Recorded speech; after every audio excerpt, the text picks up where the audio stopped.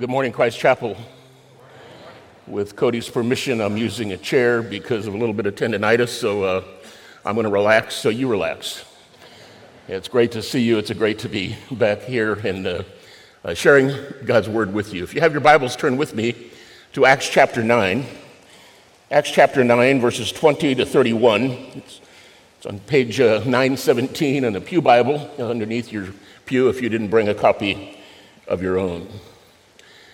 One of the fun things that I get to do with my grandkids is play games, and some of those games are word games, and we as a family like to entertain word pictures and word games and play off of those, and some of those we do as adults as Wordleism, the Wordle puzzle every morning, or the two minis that come with it in the Times package, and that's a lot of fun.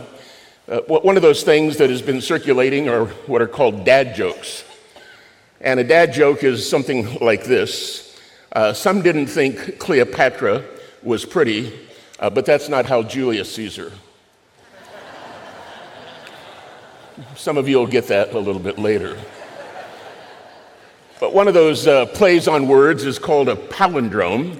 Some of you know that term. It comes from two Greek words, one meaning again, palin, and the other from the verb to run. And a palindrome is a word that can be spoken or spelled frontwards and backwards. It can be a word, it can be a phrase, it can be a sentence. For example, race car is one of those. Kayak is another one of those. A rotator is a third kind. And then noon. There are names like that: Bob, Anna, Abba.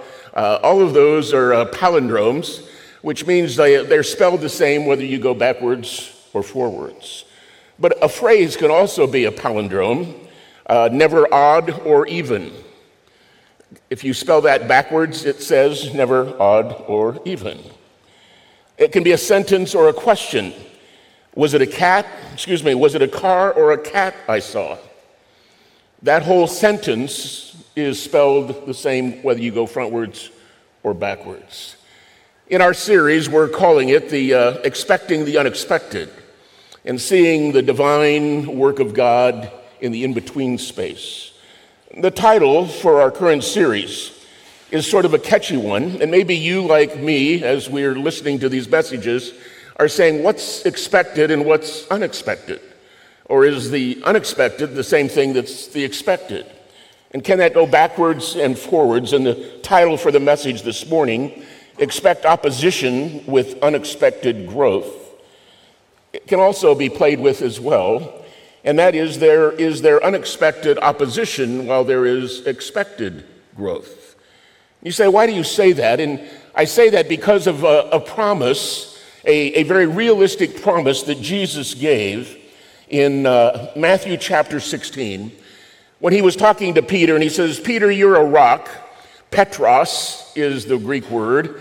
But upon a petra, and that's a collective noun, a whole quarry of stone, I'm going to build my church. And that parallels with Ephesians chapter 2, where he says the church is built on the foundation of the apostles and prophets, plural, but Jesus Christ being the cornerstone. But I want to come back to that central promise. It's a very realistic promise. Jesus was not a pie-in-the-sky kind of a guy. He was a realist, and in fact, he said, broad is the way that leads to destruction, and many folks are on that road. Narrow is the way, and narrow is the gate that leads to eternal life, and few there be that find it. That's a hard statement to swallow and believe by faith, because Jesus, in essence, warned us and told us, you and I will never be in the majority as believers. There will always be a minority of people who are willing to accept Jesus Christ by faith in response to God's work of grace. And so he says, I will build my church. And then he says this, it's going to be in the context of opposition. It's going to be in the context of persecution. It's going to be in the context of confrontation, and he uses a phrase, the gates of Hades, the gates of hell won't be able to stop what Jesus is going to do. And that's a phenomenal promise. The gates is a term that's used for authorities. The leaders of the city would meet in the city gates like they did in the book of Ruth and elsewhere.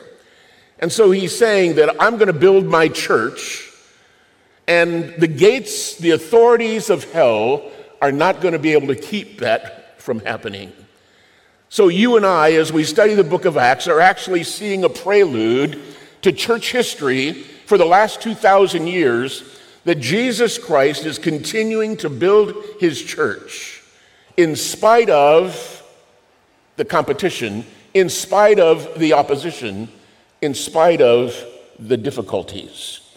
The church, as you understand it in the New Testament, and as we're seeing it beginning to develop in the book of Acts in our series, is made up of Jews and Gentiles who share a common faith in Christ, as well as a miraculous unity in community explainable only by the supernatural work of the Spirit of God. That you and I would be here on a day like this from all of our backgrounds, from all of our sources of origin, from all of our history of sin, from all of our geographical dislocation. Some of us came from Colorado, some of us came from California, we're getting more from California.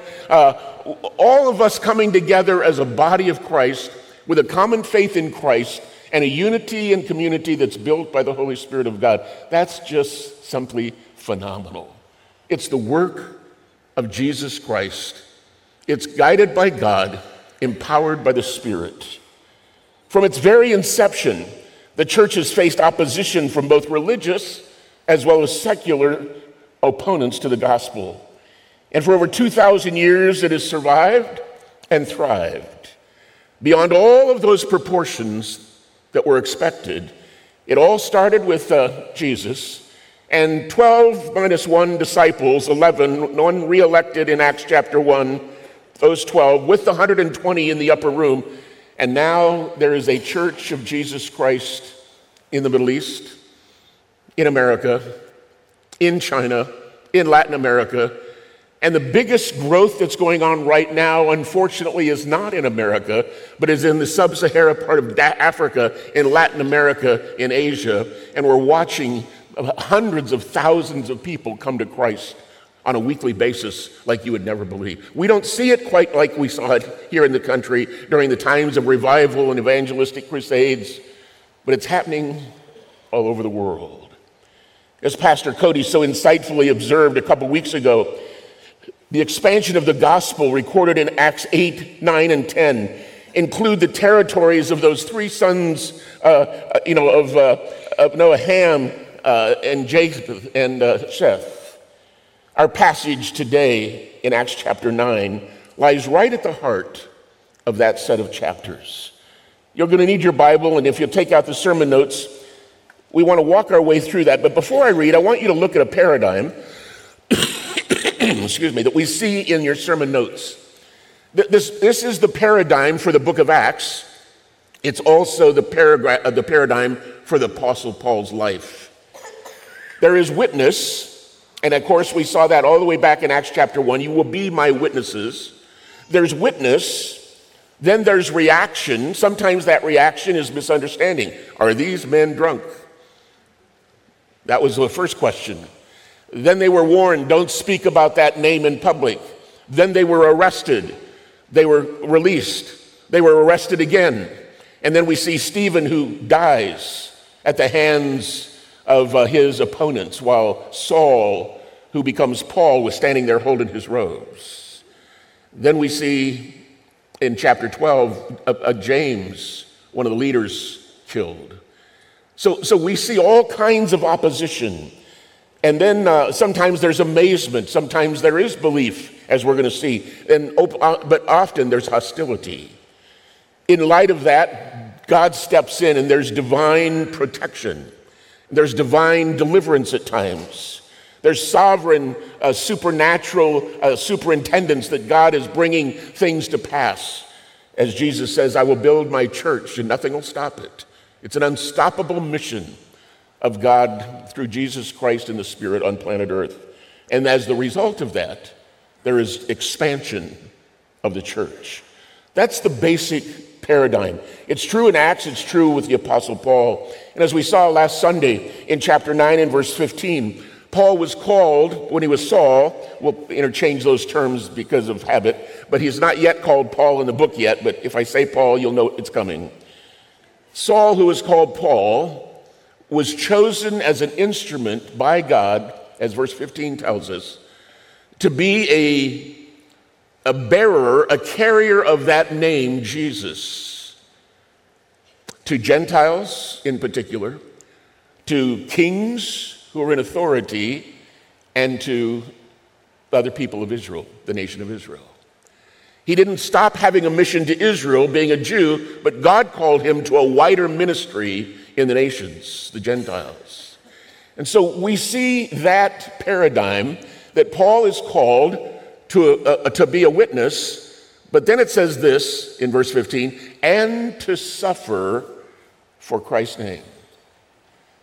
That's not the job description you would like to receive.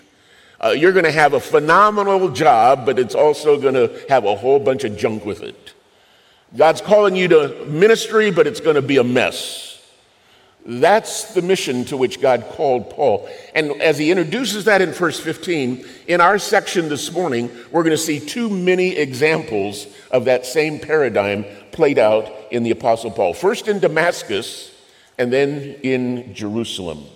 I want you to follow along. We won't put it up on the screen, but I want you just to follow along in your Bibles or just listen if you don't have a Bible in front of you. And let me read verses 20 to 25. This is the section in Damascus, the first part of that. And immediately, don't miss this, immediately he, Saul, proclaimed Jesus in the synagogues, saying, "He is the Son of God." Now, why this is important, this is the only time in the book of Acts where this title is used, but it's used right up front as an intentional purpose of Luke recording Paul's ministry to let you know Saul now has no question in his mind that the one he met on the road to Damascus, Jesus, is the very Son of God, the second person of the Trinity. And all who heard him were amazed. There's one of the reactions. And said, there's a big question here, as you might expect, is not this the man who made havoc in Jerusalem of those who called upon this name? And it's the name of Jesus. In other words, isn't this the same guy that was down in Jerusalem wreaking havoc among those who are claiming to be Christians? And has he not come here for this purpose? Remember, that's the first part of chapter 9. He was breathing out threatenings. He was asking for papers to extradite, believers back to Jerusalem to put them on trial before the religious courts, to brown them before the chief priests. Isn't that the guy? So don't miss this. There's witness, and then there's question of credibility and wonderment. But contrast to that, Saul increased all the more in strength and confounded the Jews who lived in Damascus by proving that Jesus was the Christ. So here's the second title, and we'll come back to these titles in a minute. But he is the Son of God, he is the Messiah, and Saul is preaching that in the synagogues of Damascus. Now there's a little interesting grammatical thing that you won't see in English, but it's really fascinating. Let me show it to you. That in that verse 22, where it says, by proving that Jesus was the Christ, there is no by in the original language. And in the original Greek, it says this, but Saul was strengthened much and confounded the Jews living in Damascus, proving Jesus was the Christ.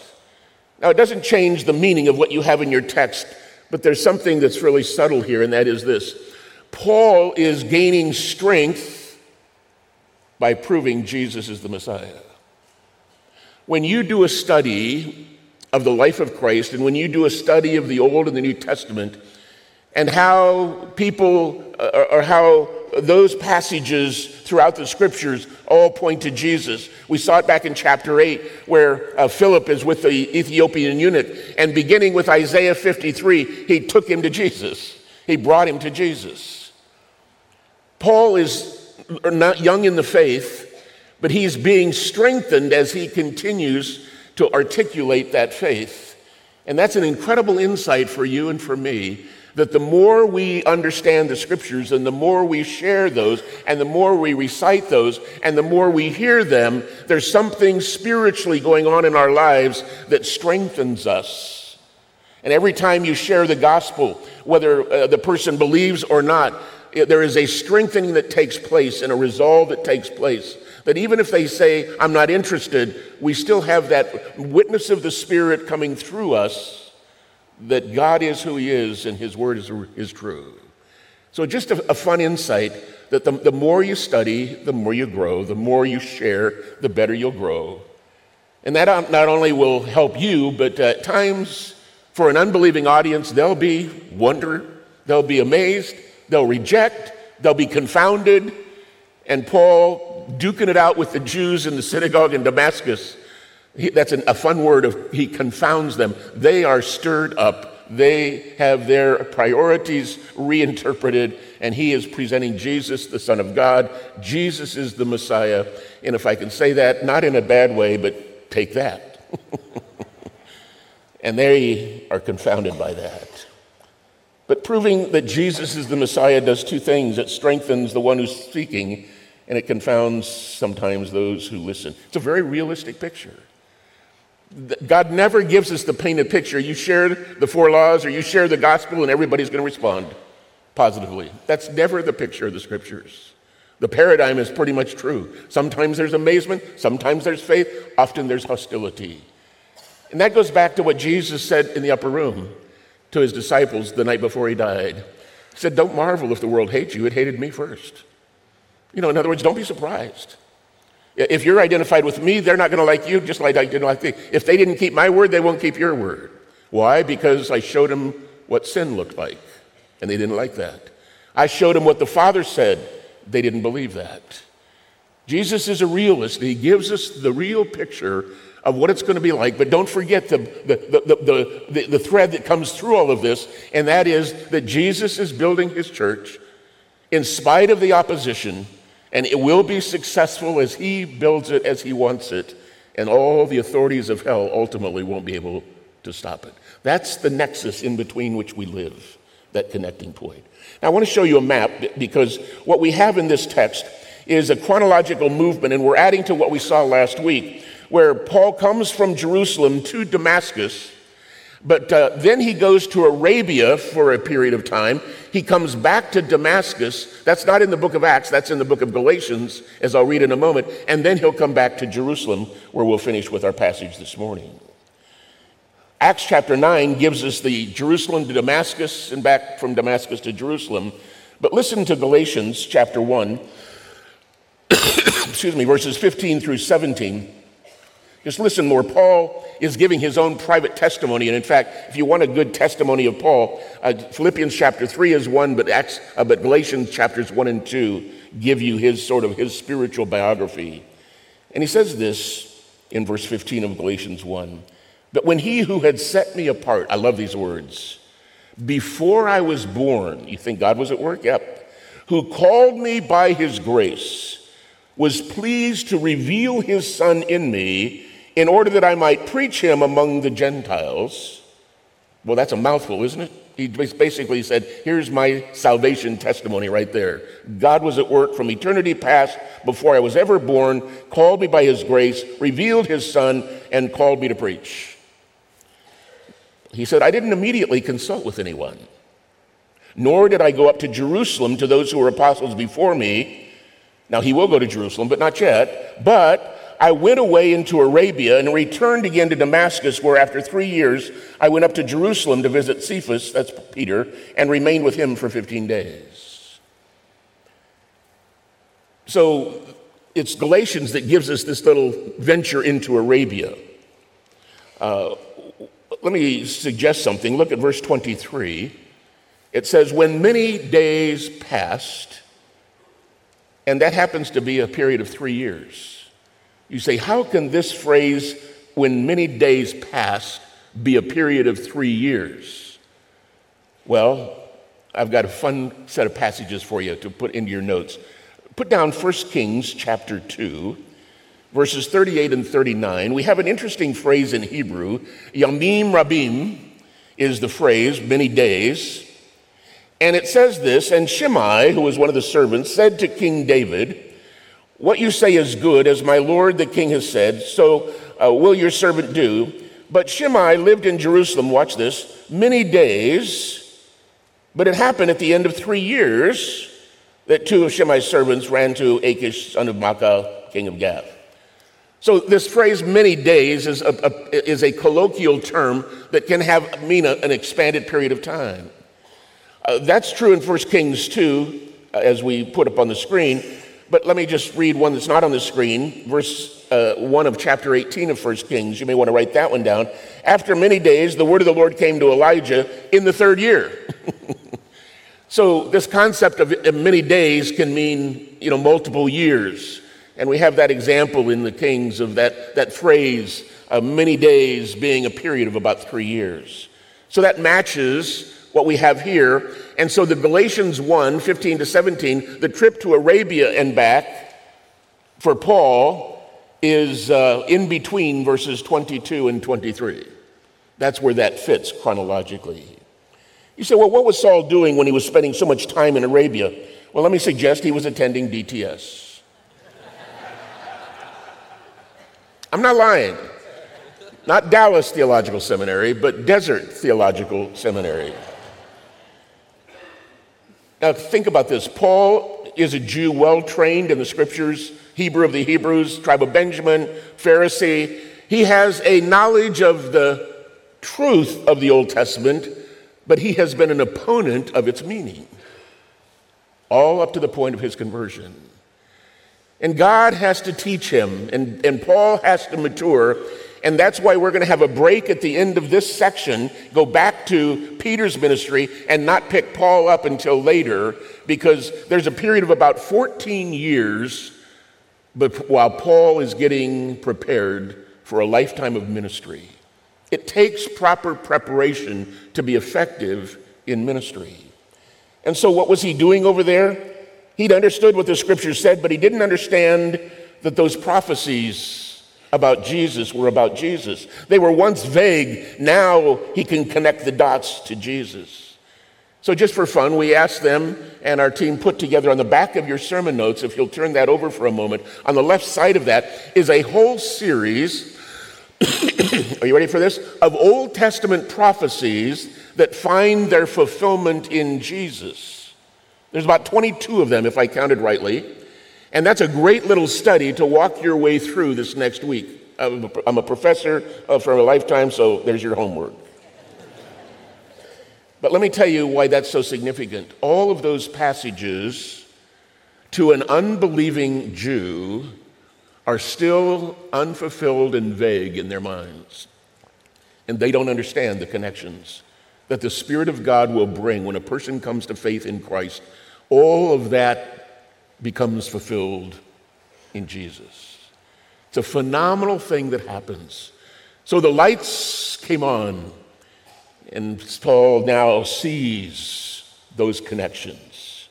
Even the Apostle Paul needed to have adequate training to be effective in his mission of evangelism and church planting. But let's continue in our text. Look with me at verse 23. When many days had passed after that Arabian sojourn, the Jews plotted to kill him.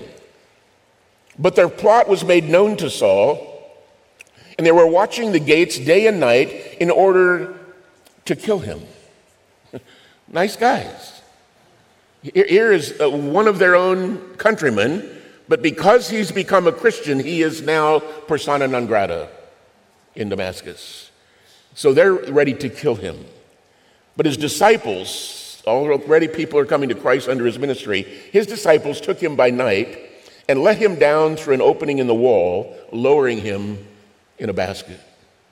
Now, we have a picture that maybe that is a little bit familiar to you. Little incorrect, though it's a fun picture to realize, but they let him down through a window as you study this passage in 2 Corinthians. But be that as it may, those of us who've grown up in Sunday school, that's one of those visuals that you'll never forget, those stories that are told. And you just love that idea. Here, that basket is, he's being let down in a basket to escape out of Damascus. And that's where we finish this text. Now, 2 Corinthians, when Paul is giving his testimony of how much he's endured for the sake of the gospel as a defense to the Corinthians, in chapter 11, verses 32 and 33, he says, "At Damascus, the governor, under King Aretas, was guarding the city of Damascus in order to seize me. But I was let down in a basket through the window in the wall and escaped his hands." So Paul gets out of there. He escapes, and now he comes back to Jerusalem. So the second half of our text records his experience in Jerusalem. Pick it up with me in verse 26. "And when he had come to Jerusalem, he attempted," and the Greek tense there is over and over, "to join the disciples." Now watch this. Paul is in ministry. He comes to Jerusalem, and they're afraid of him, for they don't believe that he was a disciple. See, he was saved on the road to Damascus. He's been in Damascus. He's been in Arabia for a little while. He comes back. They have not been with him. He's not been with them. He comes to Jerusalem, and they're thinking, no way. And he's trying to join the band of disciples, but they are afraid, for they did not believe that he was a disciple. Notice, question of credibility, non-belief, no hostility, but stonewalling at least. And that's where a guy by the name of Barnabas, we've been introduced to him before, we'll see him more. He becomes a critical player in the life of Paul and his ministry a bit later as well. But Barnabas took him and brought him to the apostles and declared to them how on the road he had, it had seen the Lord who spoke to him, and how at Damascus he had preached boldly, don't miss that, in the name of Jesus. So as a result of Barnabas's intervention and encouragement, he went in and out among them, which is a phrase of fellowship, that he's in and out with them. There's interaction and interchange with them in Jerusalem, preaching boldly, like he did up in Damascus, in the city of Jerusalem, in the name of the Lord. And as he spoke and disputed among the Hellenists, that word disputed is the same word that was used when Stephen and the Hellenists back in chapter 6 and 7 had a confrontation that resulted in Stephen's death. So here is Paul in Jerusalem disputing with the Hellenists, but they were seeking to kill him as well.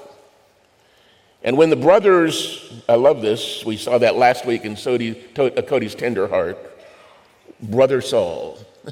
When the brothers learned this, they brought him down to Caesarea, which is a coastal city, and sent him off to Tarsus. And as you saw on the map, that's back where Saul's hometown. Now again, you see this basic paradigm of witness, reaction, amazement, belief, question, hostility, divine protection, and expansion. Now that's the text. But what do we take away from that? Let me suggest a couple of things very quickly. Number one, the identity and authority of Jesus. The identity and therefore the authority of Jesus is the core of the gospel message.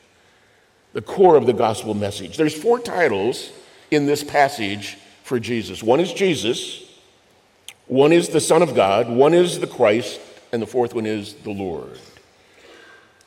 Jesus speaks of his saving activity. In fact, that's what his name means, Savior, in verse 20. In verse 20, the Son of God, that's his essential deity. That's the only time it's used in the book of Acts, as we said before. In verse 22, it's Christ. That's his functional ministry, especially in relation to Israel. He is the anointed one, the appointed one that was expected from Old Testament to be God's Messiah. And he becomes Jesus Christ, the Lord, and the Lord speaks of his royal authority. His saving activity, his essential deity, his functional ministry, his royal authority. and his revelation will ultimately capstone it. He is the King of all kings. He is the Lord of all lords.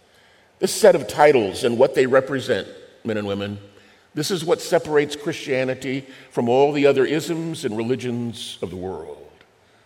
Who is Jesus is the most important question you can answer. Is he the one who can save? Is he the Son of God? Is he the fulfillment of all that God promised? And is he the one whom God has made both Lord and Christ, as we saw back in chapters 2 and 3? He is the Lord of the church, the head of the church. And he's building his church in spite of the opposition and controversies. Principle number 2, questions of credibility are to be expected. That's normal life. Jesus promised it. And provide incredible opportunities for witness. In verses 13, 21, and 26, we see questions by Ananias, fears by the disciples, doubts by the other disciples, misunderstanding by the Jews in the synagogue. And as we heard last week, Ananias was the first reluctant one. But God said, Ananias, don't stop here. Let me tell you what I want you to do with him. In Damascus, the Jews were questioning his previous conduct of persecution. In Jerusalem, the believing disciples were fearful and doubtful. In Damascus, God used Ananias to authenticate Saul's conversion. In Jerusalem, God used Barnabas to intervene and authenticate him with the believing community there. We have to remember that some of those put to death by Saul or imprisoned by Saul were husbands and wives, children, parents, close friends of those early Christians. It's no wonder the feelings of fear or questions of credibility. Some of you in this room and some of you listening, whom we welcome by technology. Some of you, when you came to Christ, there were big questions. Has he got religion? Has she got religion? Is this real? Is this going to last? What in the world happened to you? Our international students tell us, because it's such a counter move in those cultures of Islam and Hinduism and other things like that, when a person comes to Christ, it is a radical decision that separates them from their heritage at times, from their history at times, from their families at times. It's no wonder there's questions of credibility. Think of the miraculous turnaround in Saul's life. From being a persecutor to being a preacher, from an antagonist to an apostle. The hunted now becomes the hunted. The hunter becomes the hunted. From one who needed papers by the high priest to extradite these people back to Jerusalem, Paul ultimately becomes the writer of epistles that get sent through the Mediterranean world to pastors and churches. What a phenomenal change. Number 4, differing context will require differing approaches in declaring and defending the faith. I just want to show you that there's words like proclaiming, confounding, proving, preaching, disputing.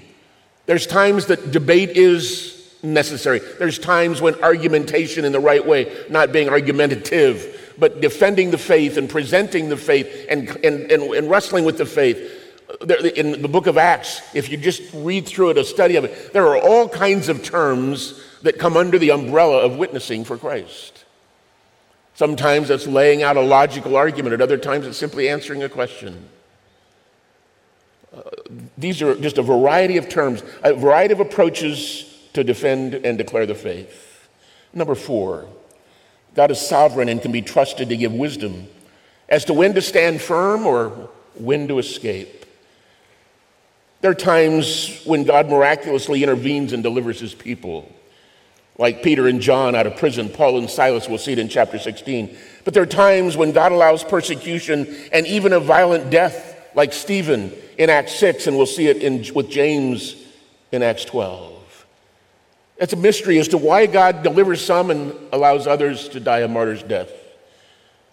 There's times when God uses natural means of escape, like a basket, being let down, or like brothers, in Jerusalem whisking him off. Saul through the wall, and some other brothers. Sometimes God will just want you to escape and move on.